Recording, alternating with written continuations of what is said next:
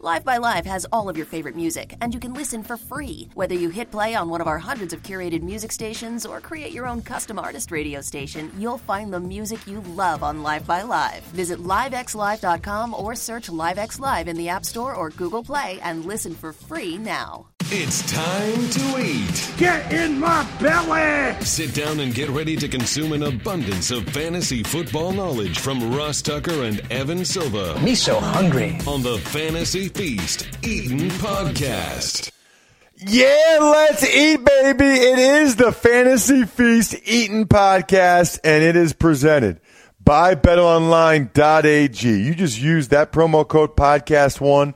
You get 50% sign-up bonus from your online sportsbook experts over at BetOnline.ag. He is Evan Silva, and we are year-round because football analysis never stops. Fantasy football conversation never stops. I actually, Evan, really love the off-season shows because I learn a lot. And today, we're going to do a little season in review, so to speak, where you're going to get some of our thoughts about the season in general, in particular the Super Bowl, though.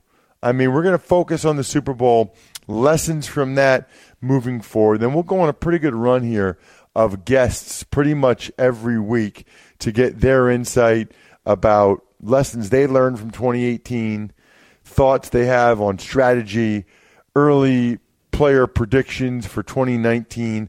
I thought, Evan, the mock draft you had with Field was amazing. You can check out Evan on social media. He's at Evan Silva. I'm at Ross Tucker. NFL on Twitter, the former NFL offensive lineman, journeyman that kind of really loves the fantasy stuff and the gambling stuff more and more every year. I can see why you guys love it as well. So without further ado, though, Evan, I want to dive into the Super Bowl because you had a lot of thoughts before the game. And I want to kind of figure out where we're going here with these teams moving forward based on what we saw in Sunday's game. Evan, let's start with Julian Edelman because I continue to be amazed by that guy.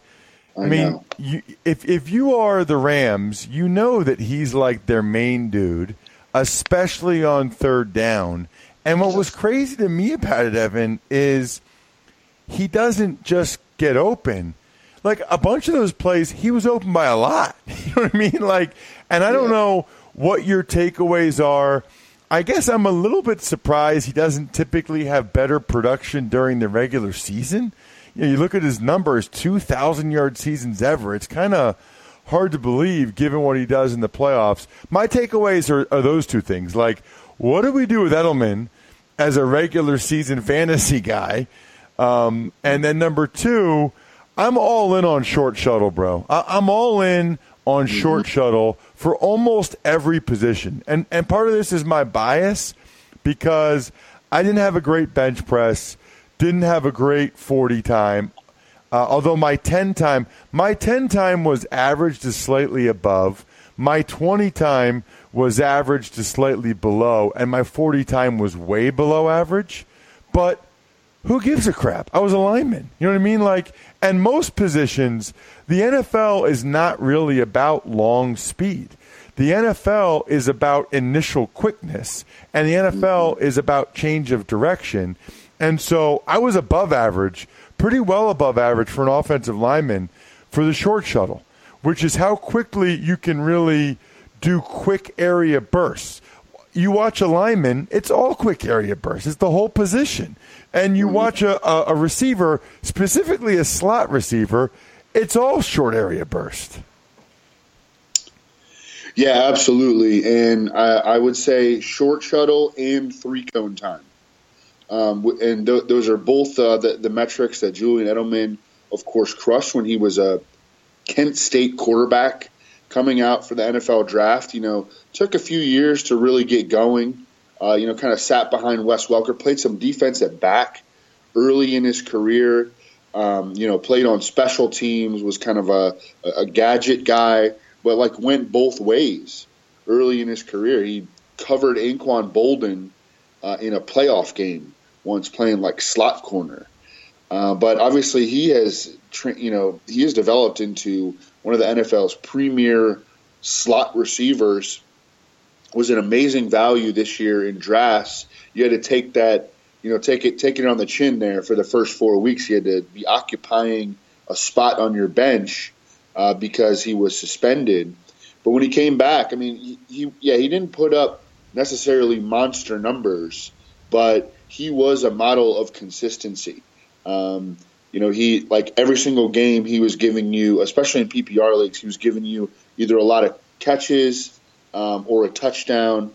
So he was consistent. I think that it's possible that, his performance late in the season, certainly in the Super Bowl, he might end up going a little bit higher. That could contribute to raising his ADP. But he's always been a guy that we can look to for consistency week to week, and you can't say that about a lot of players at the receiver position in fantasy. They tend to be volatile. Even guys like Julio Jones and Mike Evans, they have kind of wild ups and downs week to week. But if you're looking for a guy that gives you actual consistency at the receiver position, it's really only a handful of guys. Antonio Brown has been that guy, although he wasn't as much this year. Julian Edelman has been. He just doesn't give you those as many of the week-winning weeks. But I thought he was, obviously fantastic in the Super Bowl. The Rams really didn't do anything special to deal with him, and I thought the same was the case with them in the NFC Championship game against Michael Thomas. But they were able to slow down Michael Thomas. Julian Edelman is obviously a different style of player, and the way that they approached him did not go nearly as well. Whenever the Patriots needed Julian Edelman, they could hit him in the Super Bowl. I went back and just looked at all of his targets, and it was one thing that stood out to me was that he was not matched up with one guy by any means. I mean, he had 3 of his catches came against linebackers, 2 of them against Corey Littleton, 1 of them against Samson Ebukam, like the outside edge rusher. It looked like the Rams opened the game wanting to put Aqib Talib on him. That didn't go so well. 3 of his catches came against Aqib Talib, 2 against Marcus Peters, 1 against LaMarcus Joyner, and only 1 against the Rams slot corner, Nickel Roby-Coleman. So the Patriots obviously did a great job of making sure that he wasn't against one guy the entire game, getting him matched up against linebackers and the outside cornerbacks, bigger cornerbacks that don't have that short shuttle 3-cone time sort of quickness that Julian Edelman obviously does. And it was an unbelievable performance. Going forward, we'll start to talk about, how are we going to project him in terms of just sheer targets for 2019? Is Gronk coming back? Philip Dorsett and Chris Hogan, both free agents. So kind of a lot of moving parts in the Patriots pass catcher core. But yeah, I mean, I'd definitely have him locked in as a top 20 and probably a top 15 player in PPR at the wide receiver position for next season.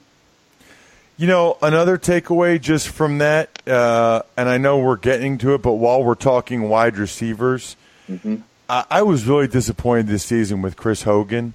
I don't know what happened to him, but the Rams, I mean, you've seen recent games. The Rams were like, let's try to have Chris Hogan beat him. He never gets open. He can't get separation. I don't know what happened to him, Evan, because when he first got there, I thought he did some really positive things. I think he's probably more of a slot guy, but that role just isn't really open for him in New England. But he cannot get separation. Now, he did make a nice one-handed catch against the Chiefs, but I don't really think New England brings it back. If they do, it's really cheap and mainly just because he knows the offense. But teams were like daring the Patriots to throw the ball to him, and Brady would sometimes, but like he was stuck to guys like glue. I mean, I don't know what's going to happen with him or Philip Dorsett for that matter. Yeah, I think that Chris Hogan had an extremely disappointing season. I think certainly in the Super Bowl, I mean, just to talk about it, so he was targeted 6 times in the game. He had 0 catches.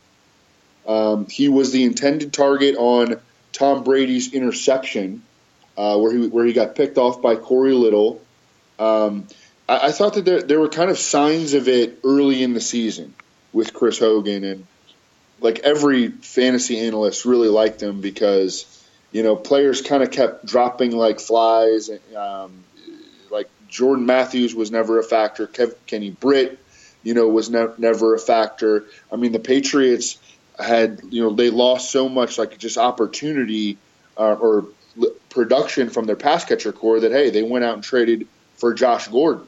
And, one of the reasons that they went out and traded for Josh Gordon was because no other guys were stepping up. And Chris Hogan, I thought that there were just signs of frustration from Tom Brady regarding Chris Hogan early in the season. And you're right, he never got open. You just look at his Pro Football Focus grades. He's always been a pretty a player who got good grades. Terrible grades. I mean, was one of the worst receivers by just any, by eyeball test, by, Pro Football Focus grades, by, just his production over the course of the season. So, yeah, I mean, I think that the shine has definitely worn off Chris Hogan in New England. He's a free agent. Philip Dorsett is as well. So is Cordero Patterson. Now, I think that they might bring back Cordero Patterson. I think that they liked him in sort of like a niche role. He could be, they get a couple of injuries at running back. He could play running back for them. I think that they probably liked what they got out of Cordero Patterson. But, yeah, I mean, Philip Dorsett was pretty much a no-show in the Super Bowl. They played a lot of 12 personnel. They played a lot of 21 personnel. And they just weren't in a lot of 3-receiver sets in the Super Bowl. And, of course, he's the number 3 behind Hogan and Edelman. But, yeah, I mean, they have a ton of free agents, man. I mean, Trent Brown is a free agent. Jason McCourty, these receivers that we just discussed. They have a lot of free agents, and they're going to kind of remake their roster this offseason. So, speaking of their roster, let's get to the running backs. It's kind of a joke at this point.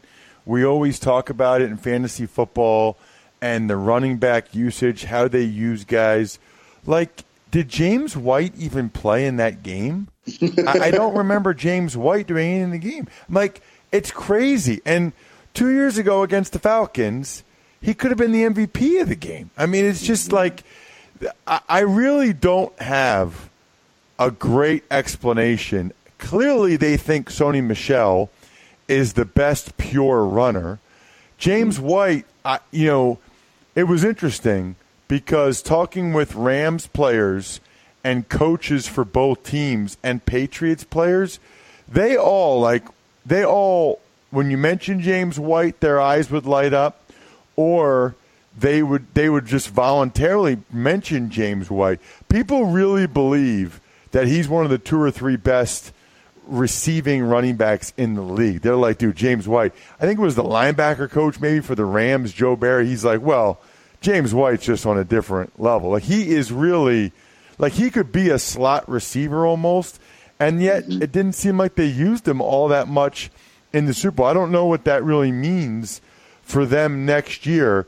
They clearly, it seemed like Evan leaned more on guys like Rex Burkhead and Michel in the playoffs as opposed to White. Certainly in the AFC Championship game and in the second half of that and in the Super Bowl, I don't really know what their rhyme or reason is. I don't think anybody really does.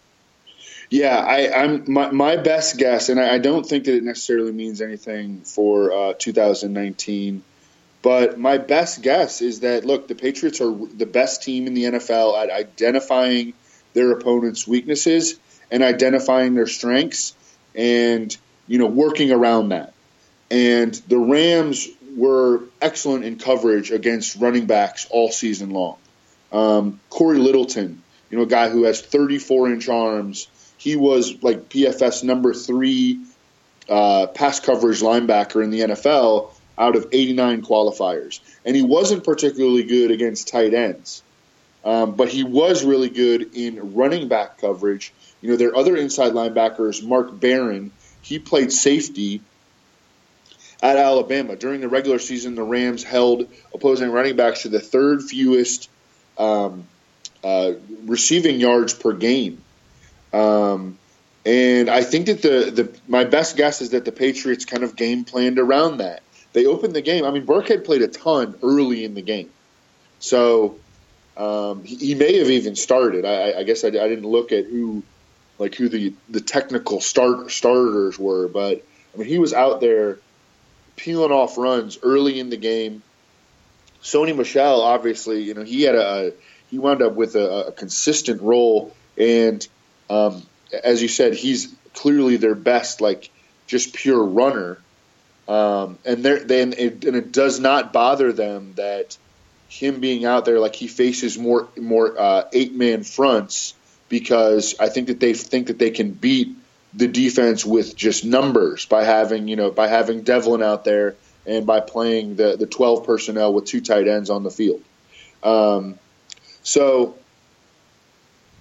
I think that it was just a game plan issue. They identified the Rams as a team that is really good at defending running backs, and they went with their other backs. They went with their best pure runner in Sony Michel, and they went with their guy who doesn't necessarily telegraph to the defense what is going to come in Rex Burkhead, because on 50% of Rex Burkhead's plays they run, and on 50% of his plays they pass. With Michel, it's 80% run, and then with James White, it was 90% pass.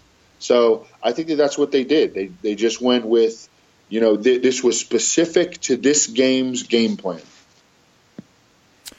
Yep, and crazy. Now, we can talk Gronk all we want, but I got to tell you, I'd be surprised, Evan, if he ended up playing again. I mean, I wrote in my column at The Athletic this week, I wrote an open letter to him. I know what it's like, Evan, for me, having had one back surgery. And I wrote this in the story, and you've been with me at restaurants or whatever. I can't sit at a high top table because my back gets aggravated if my feet aren't on the ground. If I can't lean back in the chair, same thing. I had one back surgery. This poor guy has had 3, and now Ian Rappaport said, which I already could have told you during the season, that he was dealing with a bulging disc during the year. Do you remember when they played the Bills and I was on the sideline and I tweeted this during the game? He came off after a series, and just the way he walked off, I know what that's like. Because I'd say 2 to 3 times a year, my back really flares up on me, and I'm stiff, and I have to go to the chiropractor, and it takes a couple weeks for it to get back. He walked off the Bills sideline. I was like, oh, man, he's hurt. And I think he missed the next game after that or something, maybe the next 2, because it was just bothering him that much. And the Patriots have the best chiropractor of any team I played for, but they still, he had 3 surgeries, and now he's got another bulging disc. The guy's going to have to get his back fused probably at some point. He's made $1 bazillion. He can make a lot of money off the field. And, the problem is when you're 25 or even 27, 28, 29, I think almost, Evan, before you actually have kids, and he's not even married or anything yet. I don't know if he wants that or whatever. You don't really look at it okay, how am I going to feel when I'm 35 or 45 or 55? You're just oh, this sucks. Can you fix this? I got to get back on the field. Oh, okay, I broke my leg. All right, I'm out 5 weeks. He's going to really have issues for the rest of his life. And I feel like it was totally worth it for me at this point, based on what I know at 39 years old. Maybe talk to me again when I'm 49, see how I'm feeling then. But I'm just very nervous for him. And he had a lot of quotes last week which seemed to indicate that he's starting to get it. he's got 3 other brothers that played and didn't play nearly as long or as much as him. And they're probably like, yo, Rob, this stuff's not going to go away, right? Like, that. And I think he's starting to realize that. And I got to tell you, if he had a wife or kids, I think he probably would have quit a couple years ago. But, he just doesn't have that perspective of wanting to be able to, be active with them. The only way he comes back next year is if Brady, guilts him into it.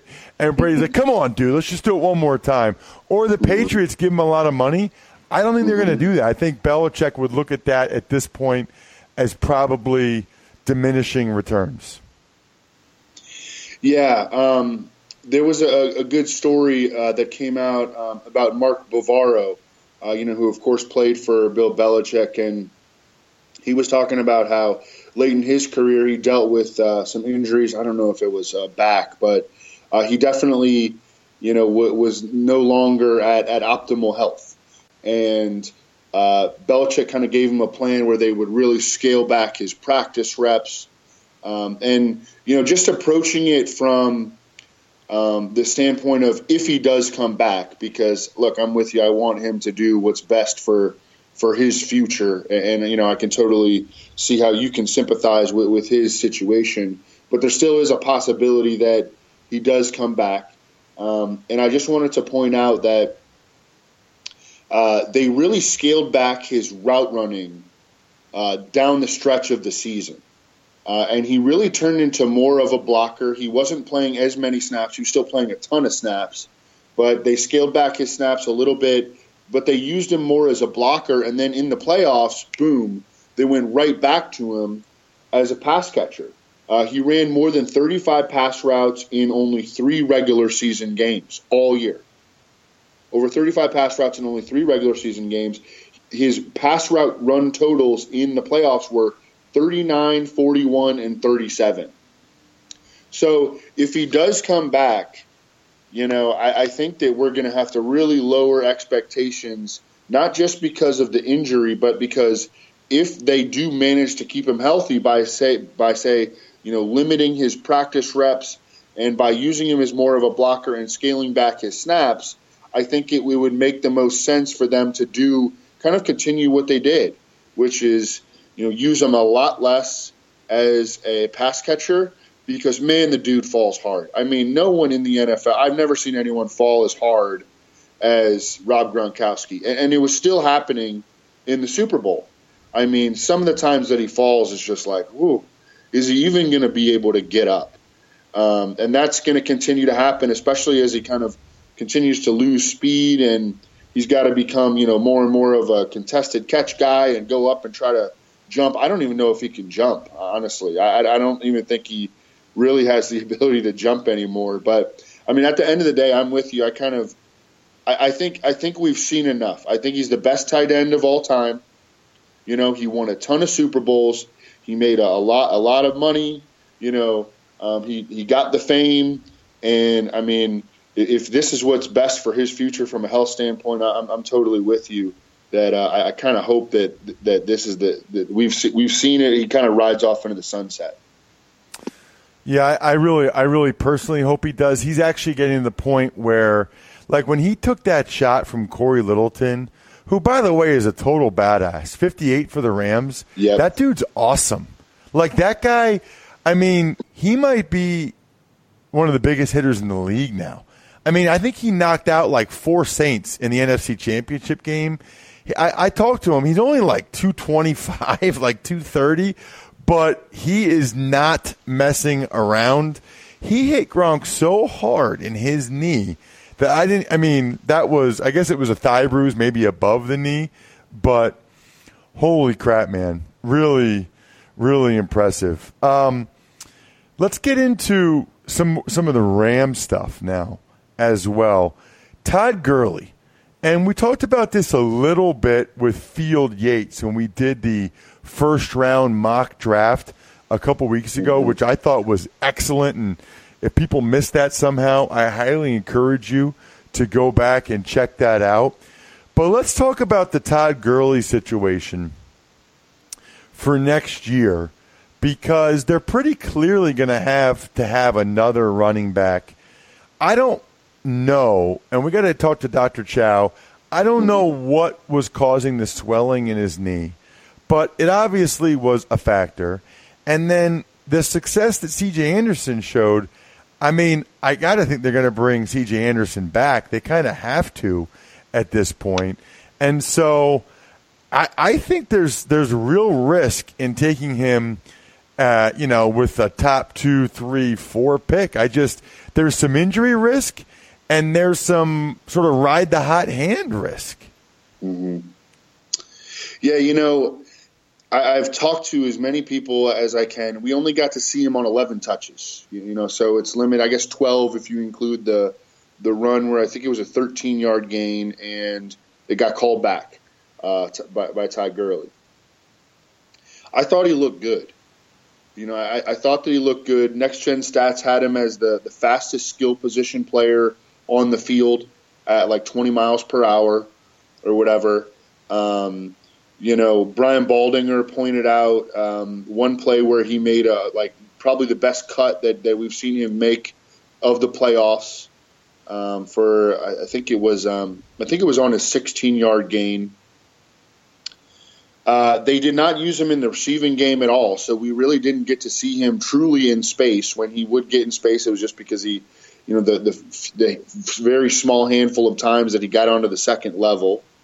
But man, I mean, I was really disappointed in their usage of him, and it was primarily because of how little they used him in the receiving game. And we talked about, on the show with Elliot Christ, where, hey, we got a bunch of stuff right. One of the things that I got wrong were the Todd Gurley overs. The Patriots were vulnerable. The Patriots have been vulnerable to receiving backs really for years. And, you look at teams that attacked him, that attacked that weakness, like Damian Williams almost had 3 receiving touchdowns in the AFC Championship game. He was killing them on just straight pass routes. The Patriots' run defense kind of got it really stiffened up late in the season, but they remained vulnerable to running backs in the passing game, and I was shocked that they barely. I think he finished with 1 catch for -1 yard, and C.J. Anderson had 2 catches. The only guys that the Rams were throwing the football to were wide receivers. Gerald Everett didn't even have a catch, So, I think everything about the Rams' game plan was disappointing, and to me, that was obviously the most disappointing regarding their usage of Todd Gurley. What does it mean for 2019? We're going to have to play it by ear. If they do bring back C.J. Anderson, that's like immediately a huge red flag. How do they not? I mean, unless somebody else wants to give him pretty good money, how do they not bring him back? That's the thing. Just because it's like this is probably one of his best chances to go hit free agency, in his career, and so I think this is his first time ever hitting unrestricted free agency, unless you count just bouncing around from team to team during the season, which is a little bit different. But hitting the actual unrestricted free agent market, which, I've got the big list of free agents. To me, especially at the skill position players, it is an awful, awful free agent class. I mean, it's Le'Veon Bell and then nobody else. I mean, it's, kind of like Golden Tate and, who's 30. I will say this, Evan. I will say this. I will say this. There's about 30 mid-round draft pick running backs that people like. I can't tell you how many underclassmen came out and how many running backs are second, third, fourth round guys. And I picture almost every team taking one of those guys. Yeah, they should. I mean, I think that's the best way to approach the running back position, as opposed to, giving C.J. Anderson even 2 years, $10 million. It makes a lot more sense to just take one of those middle the second to fourth round running backs. I totally agree. But I mean, I think he's going to want to go see what's out there, and free agency happens before the draft.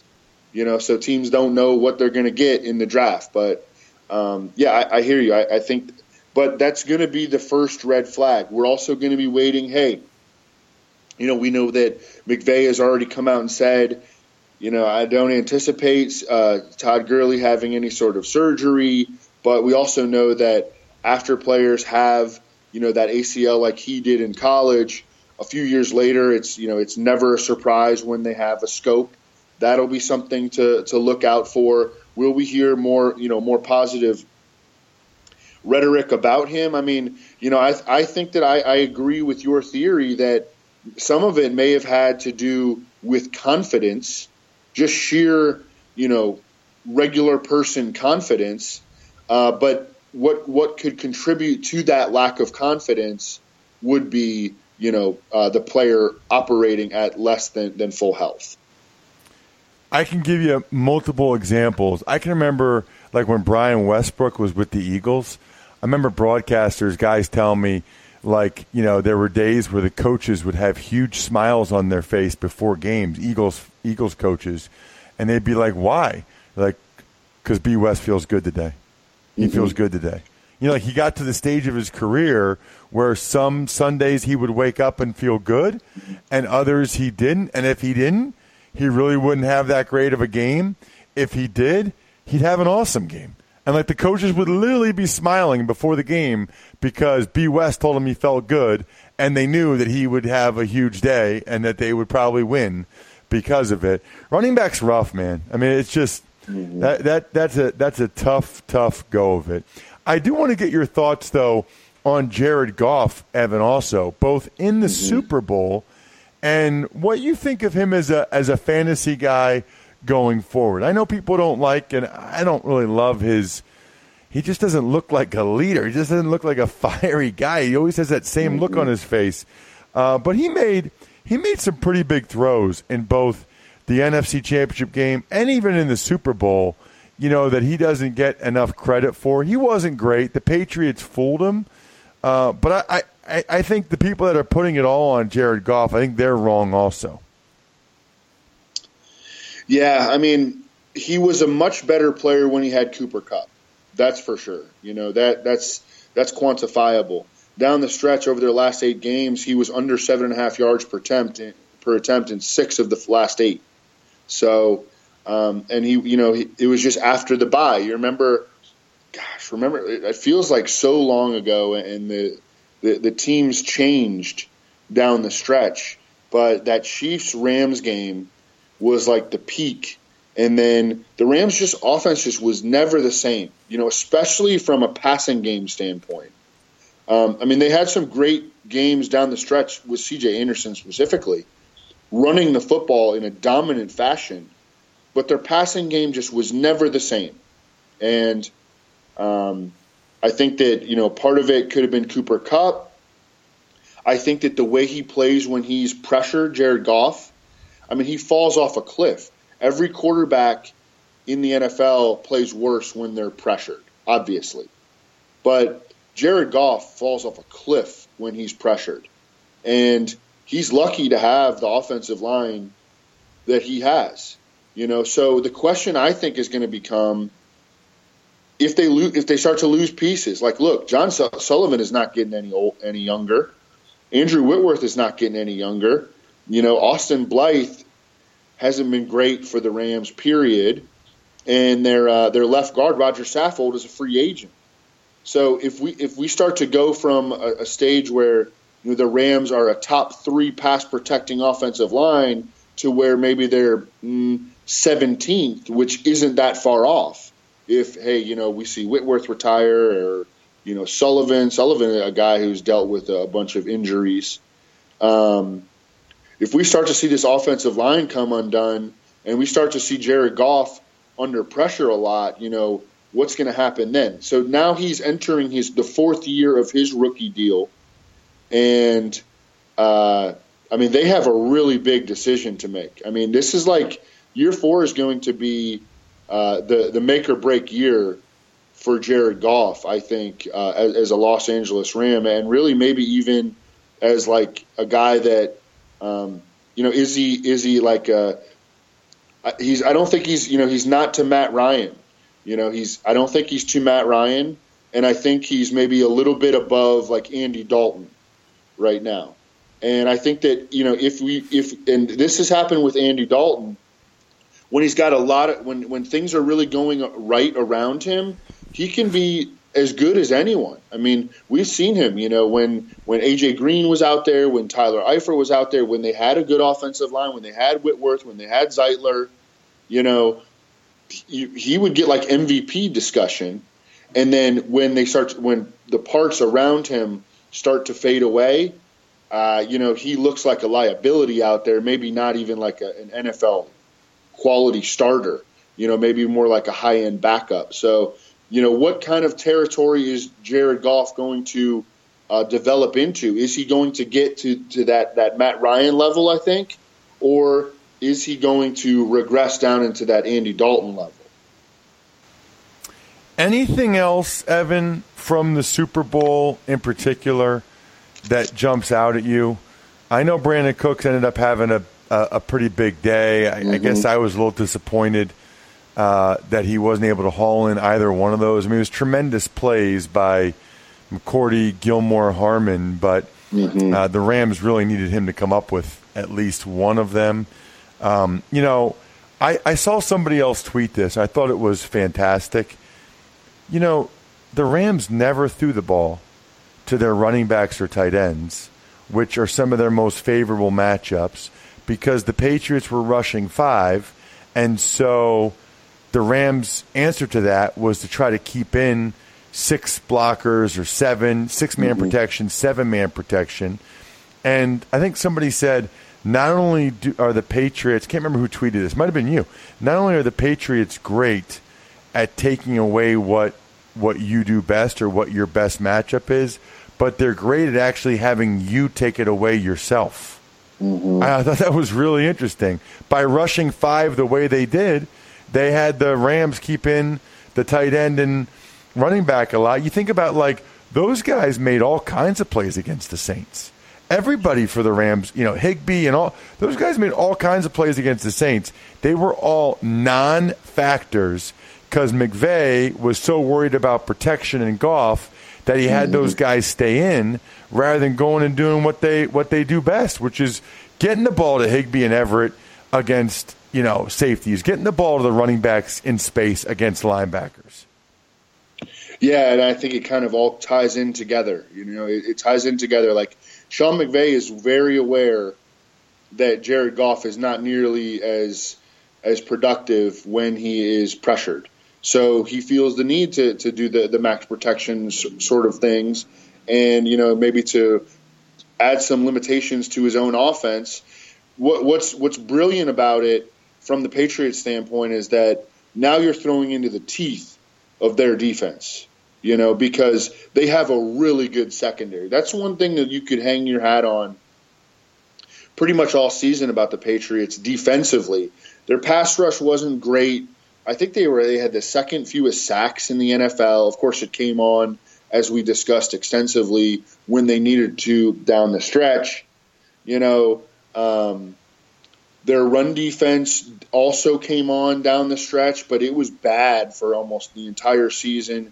You could hurt them with running backs in the passing game. But the one thing that you could always hang your hat on that was consistent was that they had a really talented secondary.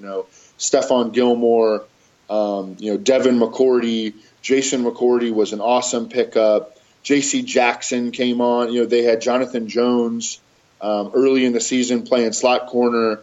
J.C. Jackson came on. That allowed Stephon Gilmore and Jason McCourty to play a little bit more slot corner. Jonathan Jones actually played every single snap in the Super Bowl. J.C. Jackson, they scaled back a little bit. Had some penalties in the AFC Championship game that might have contributed to it. But then, Duron Harmon and Pat Chung. I mean, that's one of the best secondaries in the NFL, and they go deep. They had depth in the secondary.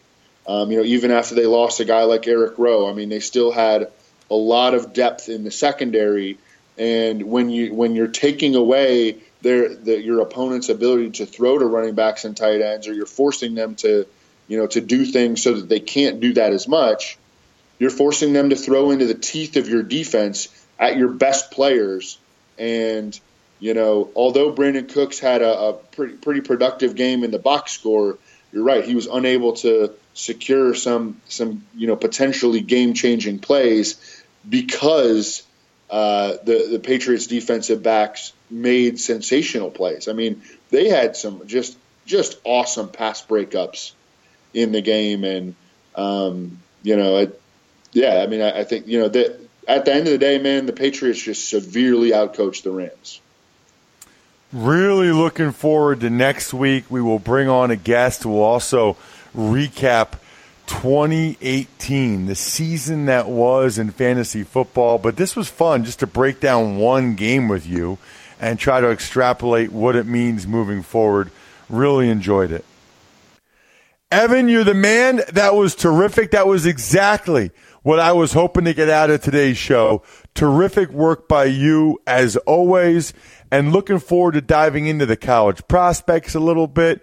We'll do some early dynasty stuff, some early keeper league stuff. You guys know how much we love the best ball tournaments. There's a lot to get into, a lot.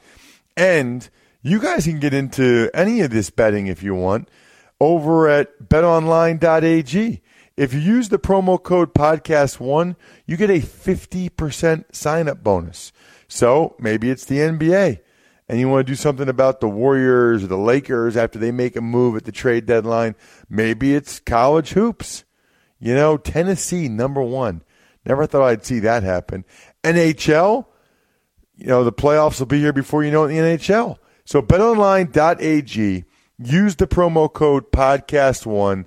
I want to make sure if you're betting somewhere, you get some free money to do it. BetOnline.ag, promo code podcast1. That'll do it, by the way, for a pretty fulfilling Fantasy Feast podcast. Terrific work, Evan.